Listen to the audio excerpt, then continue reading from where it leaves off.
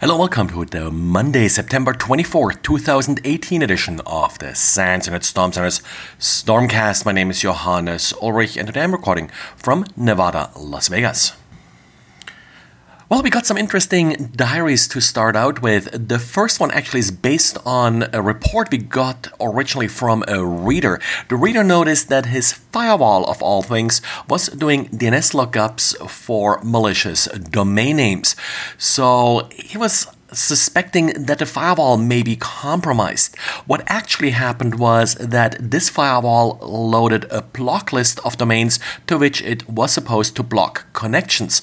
But well, firewalls don't really block connections to host names, they block connections to IP addresses. So in order to do its job, the firewall had to look up the IP addresses associated with these host names in order to be able to block them. Well, in the end, a false positive, but an interesting one. Of course, if your firewall is actually more an HTTP proxy, then it will actually filter host names and not just IP addresses. And the second diary was from Manuel. Manuel looked at some mobile applications and one in particular that actually used users' fingerprints to authenticate. Now, if you do that, there are a couple different ways to do it. You could use the APIs that your mobile device offers and use the built-in fingerprint reader. That usually doesn't send any information to the actual other side. It just authenticates the user locally on the phone. In this case, however, the fingerprint image which was actually sent to the remote API. Problem here, that connection wasn't properly protected. Man in the middle was possible.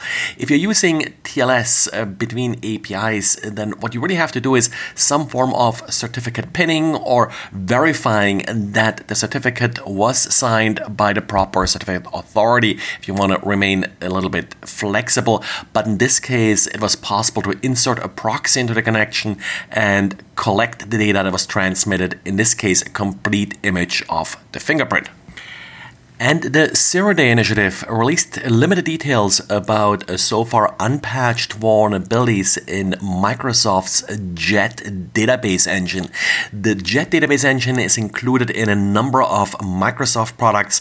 Now, the vulnerability here is a little bit limited in the sense that in order to exploit it, the attacker has to provide a malicious JET database engine file and then convince the victim to actually read this file.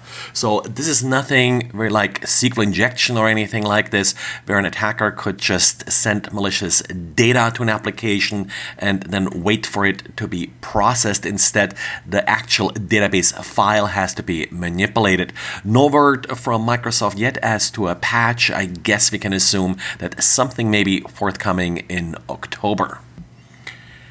And Western Digital has released a hotfix for the rather unfortunate authentication bypass vulnerability that I talked about last week. So if you're using any of these drives, please apply that hotfix and still don't expose it directly to the internet because there are probably a couple similar flaws waiting to be discovered. And according to Bleeping Computer, job ads on websites like Fiverr are apparently being used to spread malware. This is actually quite tricky to recognize for the victim. The victim often expects the user to send along things like PDF and other attachments with designs that are supposed to be produced, for example, by the job taker.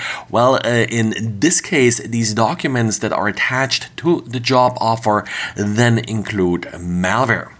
We have often seen in the past things like unsolicited resumes that you may be receiving, including malware. This sort of turns this around a little bit and does actually attack the person looking for a job, not the one offering a job. Well, and that's it for today. So thanks for listening and talk to you again tomorrow. Bye.